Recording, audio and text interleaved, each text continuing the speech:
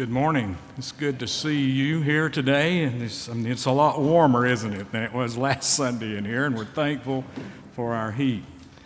I only have one announcement, and that is that you should have found in the pews some pledge cards. This coming Sunday on February the 2nd at 4 o'clock is our Mission Kids' 5th annual Make a Swish basketball fundraiser. And that's over in the Family Life Center at 4 o'clock next Sunday. And the way they raise money is from your pledges to the kids who then make baskets, and the most baskets they make, that's where you come in. If you pledged $1 a basket and they make 10 baskets, you pay $10. Anyway, the money goes for the School for the Deaf and Blind, and we are just, this is something the kids love to do, and we hope that you'll participate with it, both with your pledges and your attendance. That's next Sunday at 4 o'clock in the Family Life Center. Let us begin our worship together.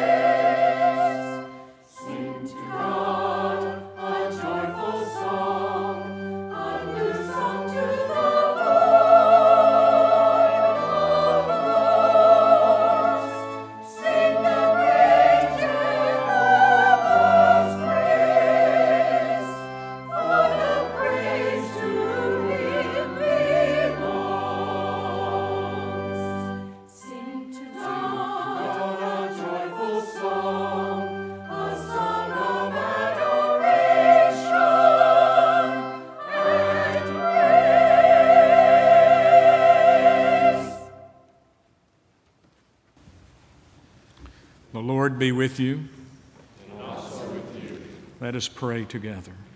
Everlasting God, you brought the people to your light and to the brightness of your rising. Fill the world with your glory and show yourself to all the nations. through him who is the true light and the bright and morning star, even Jesus Christ, your Son, our Lord. Amen.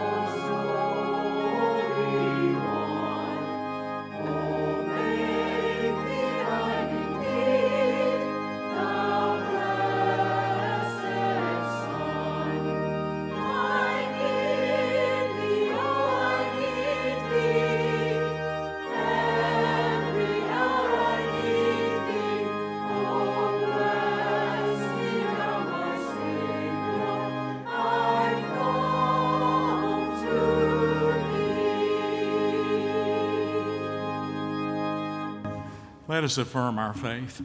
I believe in God the Father Almighty, maker of heaven and earth, and in Jesus Christ, his only Son, our Lord, who was conceived by the Holy Spirit, born of the Virgin Mary, suffered under Pontius Pilate, was crucified, dead, and buried.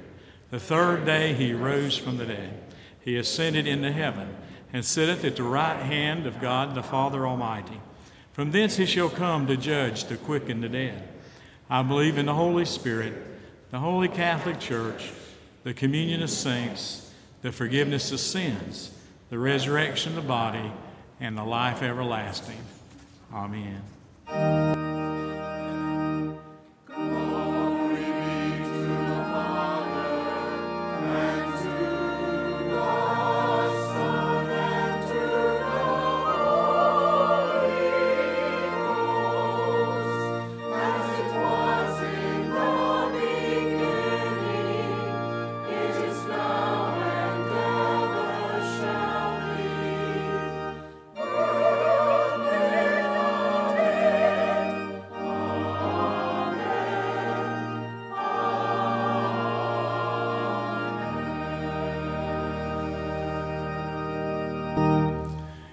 may be seated and let our children come up at this time.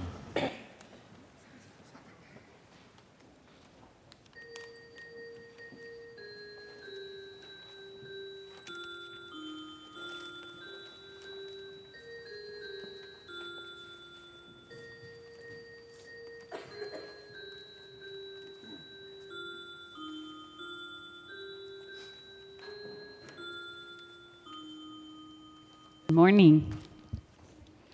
Have you been in the store lately? Been in the store? There's something in the store that you see lots of right now about a holiday coming up. And there are cards everywhere, and they're red and pink. Valentine's Day, that's it. Valentine's Day. I love Valentine's Day. I love all the hearts and the pink and the red. You know, I live in a family with all guys. There's not a lot of pink in my house, okay? So I love Valentine's Day. And the reason I love it is because it's the great day to tell people that you love them and to show them that you love them. And because cards tell people things, right? It has words on it, and it tells people things. Well, do you think that Jesus likes when we tell people that we love them? Yes, I do too. I think he really likes that. But I think he likes it more when not only we tell people that we like them or love them, but when we show them. Do you think he does that? He likes it better when we show them? Because, you know, sometimes people will say things and then we forget to do those things, don't we? Yeah, I do it. Everybody does it. Your moms, dads, we do. You know, you say, I'm going to be nice to my brother or I'm going to be nice to my sister. And then they make you mad. And you forgot, didn't you? Okay. Well, there's a verse in the Bible, and it's John 4:14-15. And it says, if you love me, keep my commandments. And the way we keep God's commandments are by showing love, not just telling about our love, by showing love, by being kind to others, by doing what you're told the first time, obeying your parents. That's one of your commandments, to honor your father and mother, and don't tell lies, and do what you're supposed to the first time, and showing respect and love for others. Well, I was at the store this week, and I saw some things, some candies and all for Valentine. And they're in these little boxes, and I love these little boxes. And I always have, because it has little messages on them, don't they? And sometimes you can read them, and sometimes they're not. You can't. But I looked at them, and some of them said things like, hug me. Is that a way to show love? Hug somebody? Give somebody a hug? Call me. Is that a way you can show? Call your grandparents or a friend that you may know is sad. Call them. Giggle. Laugh with people. Be a friend with somebody on the playground. You know, I teach first grade. And every now and then we'll have somebody come up. I'll have a student come up and say, nobody will play with me. And that person's sad, aren't they? So if you see somebody on the playground that looks like nobody's playing with them, maybe go up to them and say, hey, you want to play with me? Okay, that's the way to show love. And that's what God's saying in John 14:15. He says, obey my commandments, not just talk about them. Don't tell somebody, oh, I know the commandments. He wants you to obey them. And so I wrote on your boxes, I got you each one a box, and it says, show, not tell.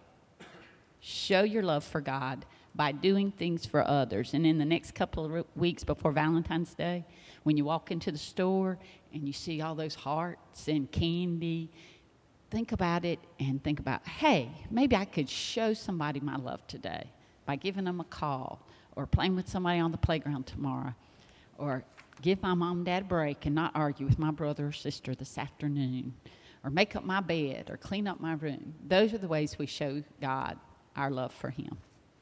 Okay? So I want you to try to do that in the next few weeks. I want you to try to do it all the time, but especially in the next 2 weeks, to show, not just tell, of your love. Okay? All right, let's pray. Dear Lord, please let us show everyone how much we love you by the things we do. Amen.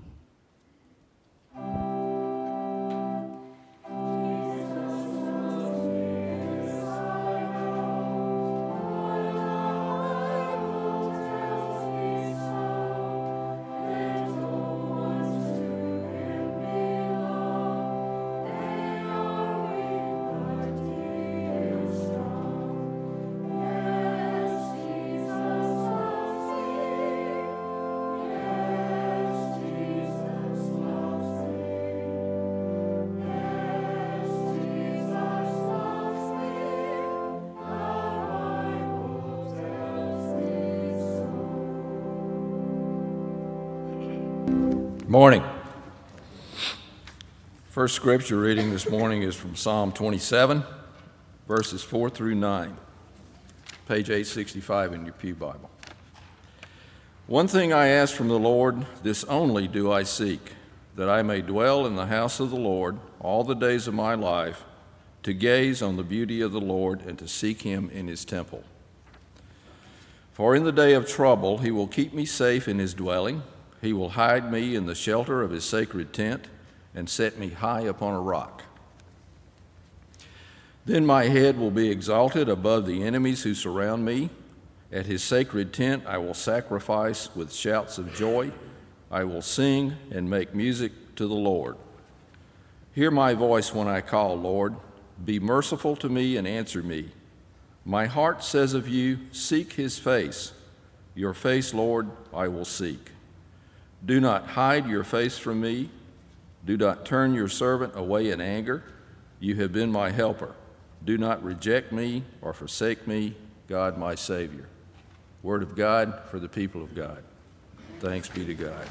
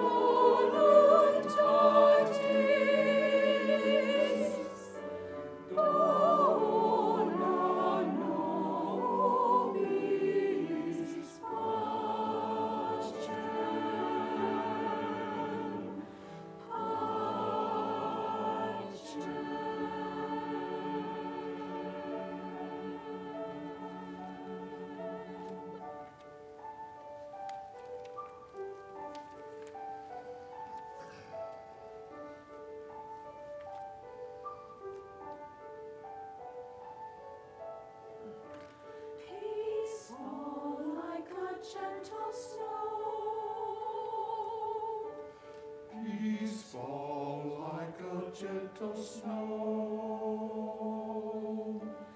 Peaceful like a gentle snow.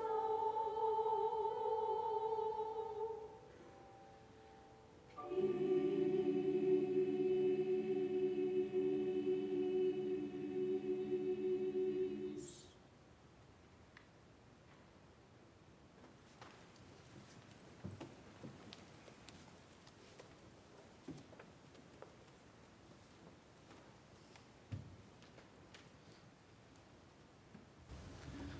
As we come into our time of prayer, I'd like to lift up a good dear friend of ours who just found out that she has a very aggressive stage. She's in stage 2 breast cancer. Her name is Ann Armstrong. If y'all remember her in your prayers, I would appreciate it. Let us pray.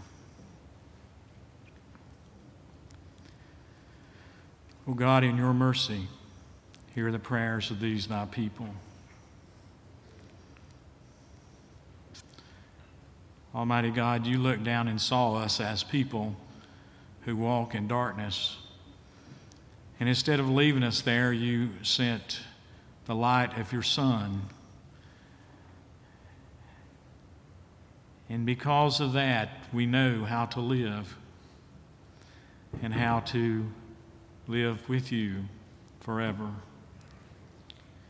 You are indeed a God who calls and saves, and it is the least we can do to sing our praises and lift our songs of thanksgiving to you this day. In your infinite mercy, you have forgiven us. And yet so often we do not act like forgiven. We do not act like the good children that you call us. We go our own ways. We do things that bring dishonor to ourselves and to you. In your wisdom, you've given us a cross to bear, but instead we act as if we've never heard of it. We act as if we shouldn't be a witness, and we adhere to the foolishness of this world. Oh Lord, this day, take our good and perfect confession. Hear it and forgive us again. Wash us with the Holy Spirit. Renew us. Help us to be those disciples you've called us to be. And may that same Spirit help us. Help us to listen to each other, to hear and respond to those who are in need. Give us a reliance on your will, not our own. And may we go about our daily task knowing that you are with us, that you shield us, that you hide us from the day of trouble. So we ask this day, O Lord, that you would also shield and hide those that are dear to us. We've named many in our prayer list, named with our voices and name in our hearts now. We pray that you would touch the infirmity of those who are physically or emotionally or spiritually distressed, that you'd grant your peace, that you'd help them and us to behold your beauty, even in this life and, of course, in the next. Because you are God, our hearts do not have to fear. Because you are a stronghold, we do not have to be afraid. Hear us and answer us, O Lord, for we pray not of our own accord, but in the name of that one called Jesus Christ, our Lord, who taught us to pray this way. Our Father, who art in heaven, hallowed be thy name. Thy kingdom come, thy will be done, on earth as it is in heaven. Give us this day our daily bread, and forgive us our trespasses, as we forgive those who trespass against us. And lead us not into temptation, but deliver us from evil. For thine is the kingdom, and the power, and the glory forever. Amen. Let us continue our worship with our giving, if our ushers would come forward at this time.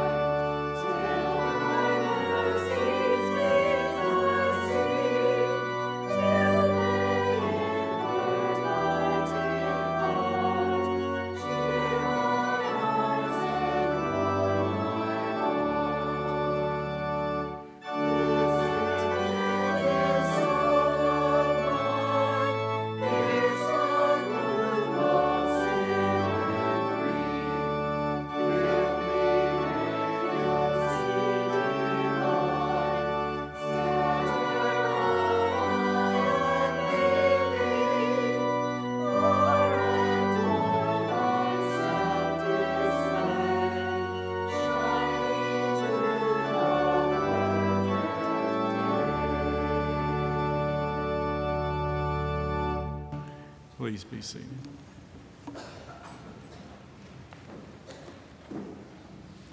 Scripture lesson is found in the Gospel of Matthew, chapter 4, beginning at 12. And let me tell you, this is where, right after where Jesus had been baptized, and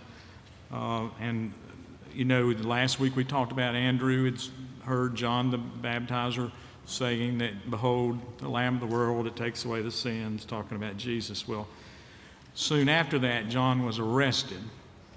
And when Jesus heard that John had been put in prison, he returned to Galilee.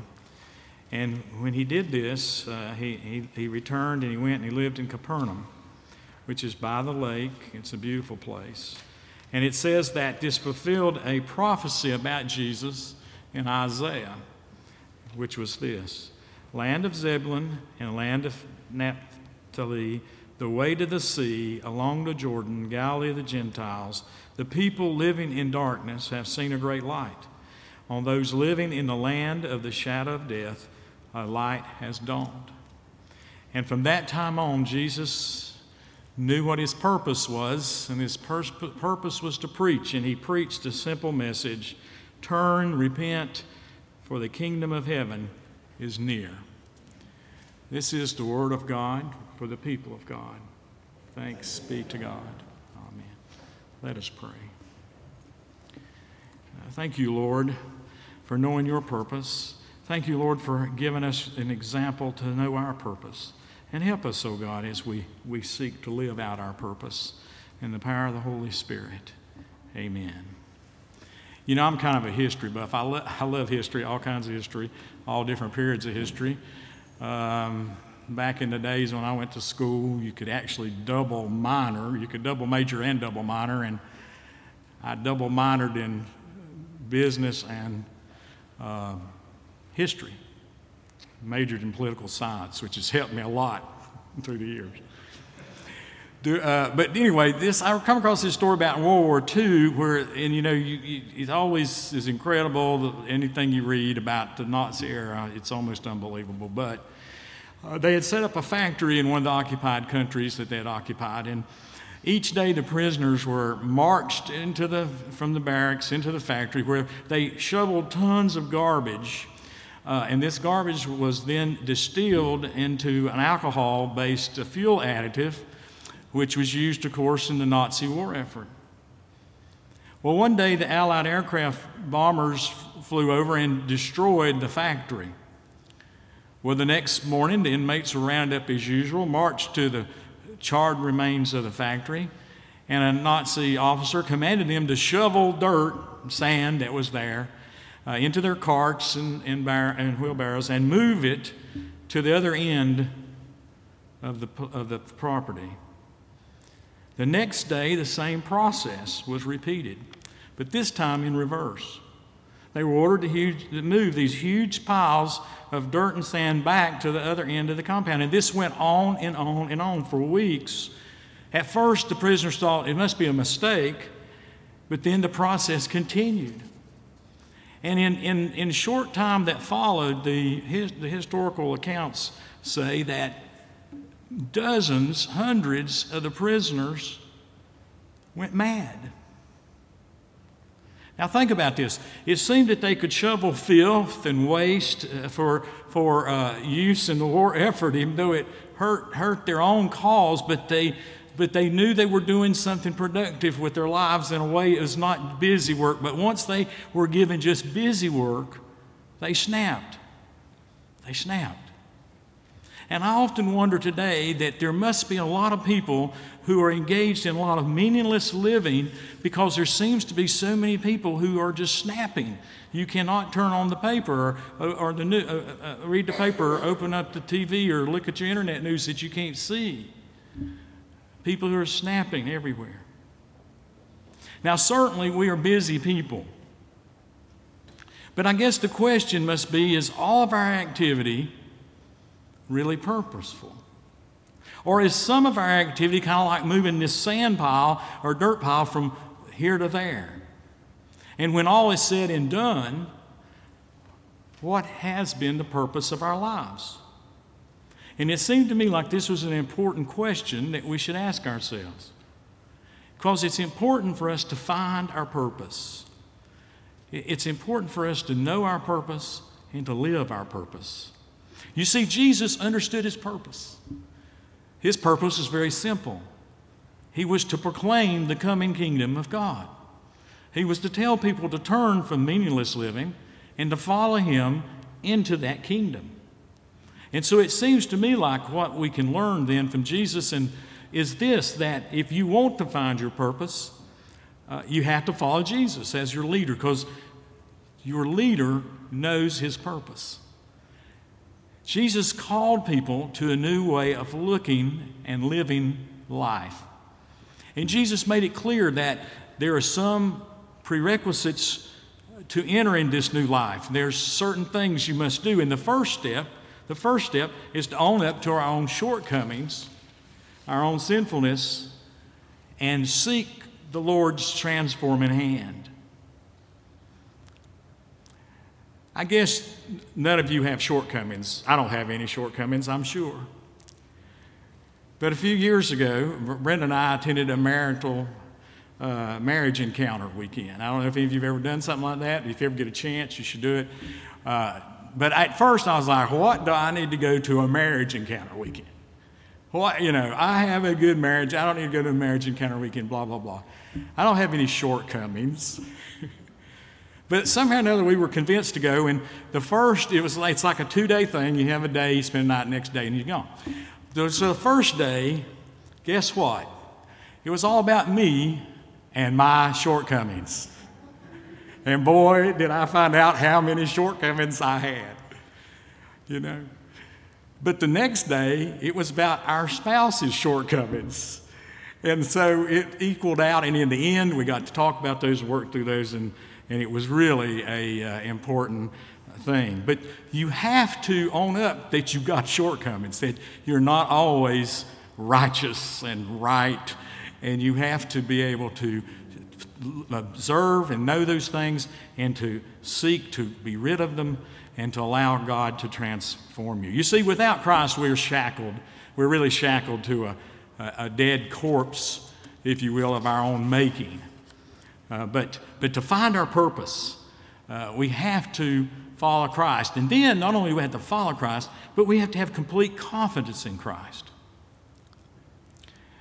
I was reading about this missionary who lived many, many years ago, and he was working in an area like South Sea Islands areas.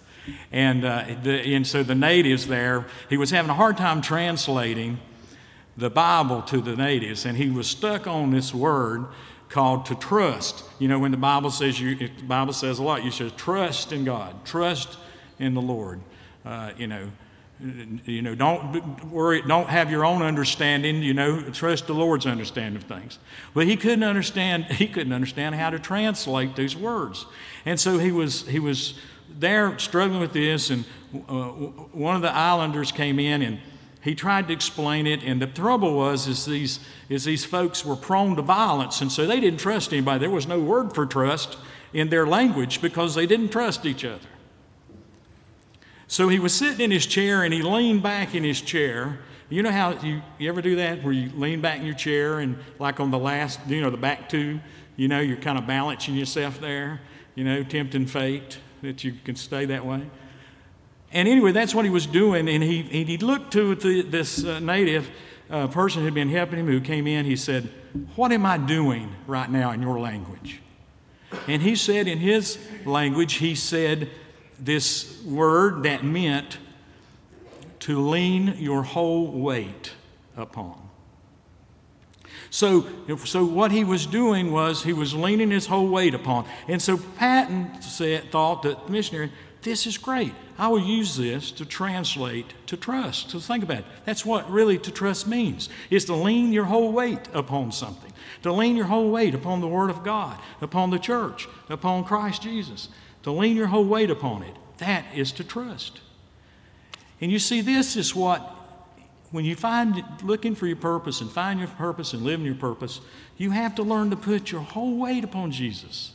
Even in the darkest times, you have to learn how to put your whole weight upon Jesus and trust that Jesus knows Jesus is there, and Jesus is working all things to good to those who love him. So there's these necessary first steps are turn away from those things that entangle you, turn to God, trust God, okay? But you see, to trust God that way, you have really got to be committed. Now remember Andrew? Remember he went to Peter and they followed Jesus. First 2 disciples to follow Jesus. They heard Jesus. They believed his message. They turned away from their old life. They turned to a new purpose-filled life. They trusted Jesus and his cause. They were completely committed. And that's the key. You have to be committed. You can see their commitment. They gave up everything to follow him. You see, they gave up their boats. That was their means of living. They gave it up. They left. Now, Jesus may not call you to do that.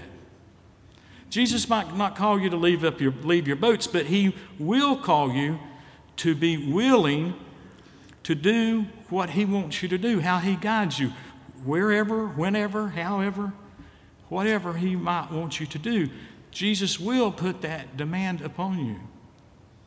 And for us to be have purpose living lives, we have to trust Jesus enough and be committed enough. We have to let go of those things in our life and let Christ take over, and then we'll be more committed to him, and we'll be able to have a better purpose-filled life, and we'll know our purpose, live our purpose. One of the interesting, what time is it? This week I have the funniest clock.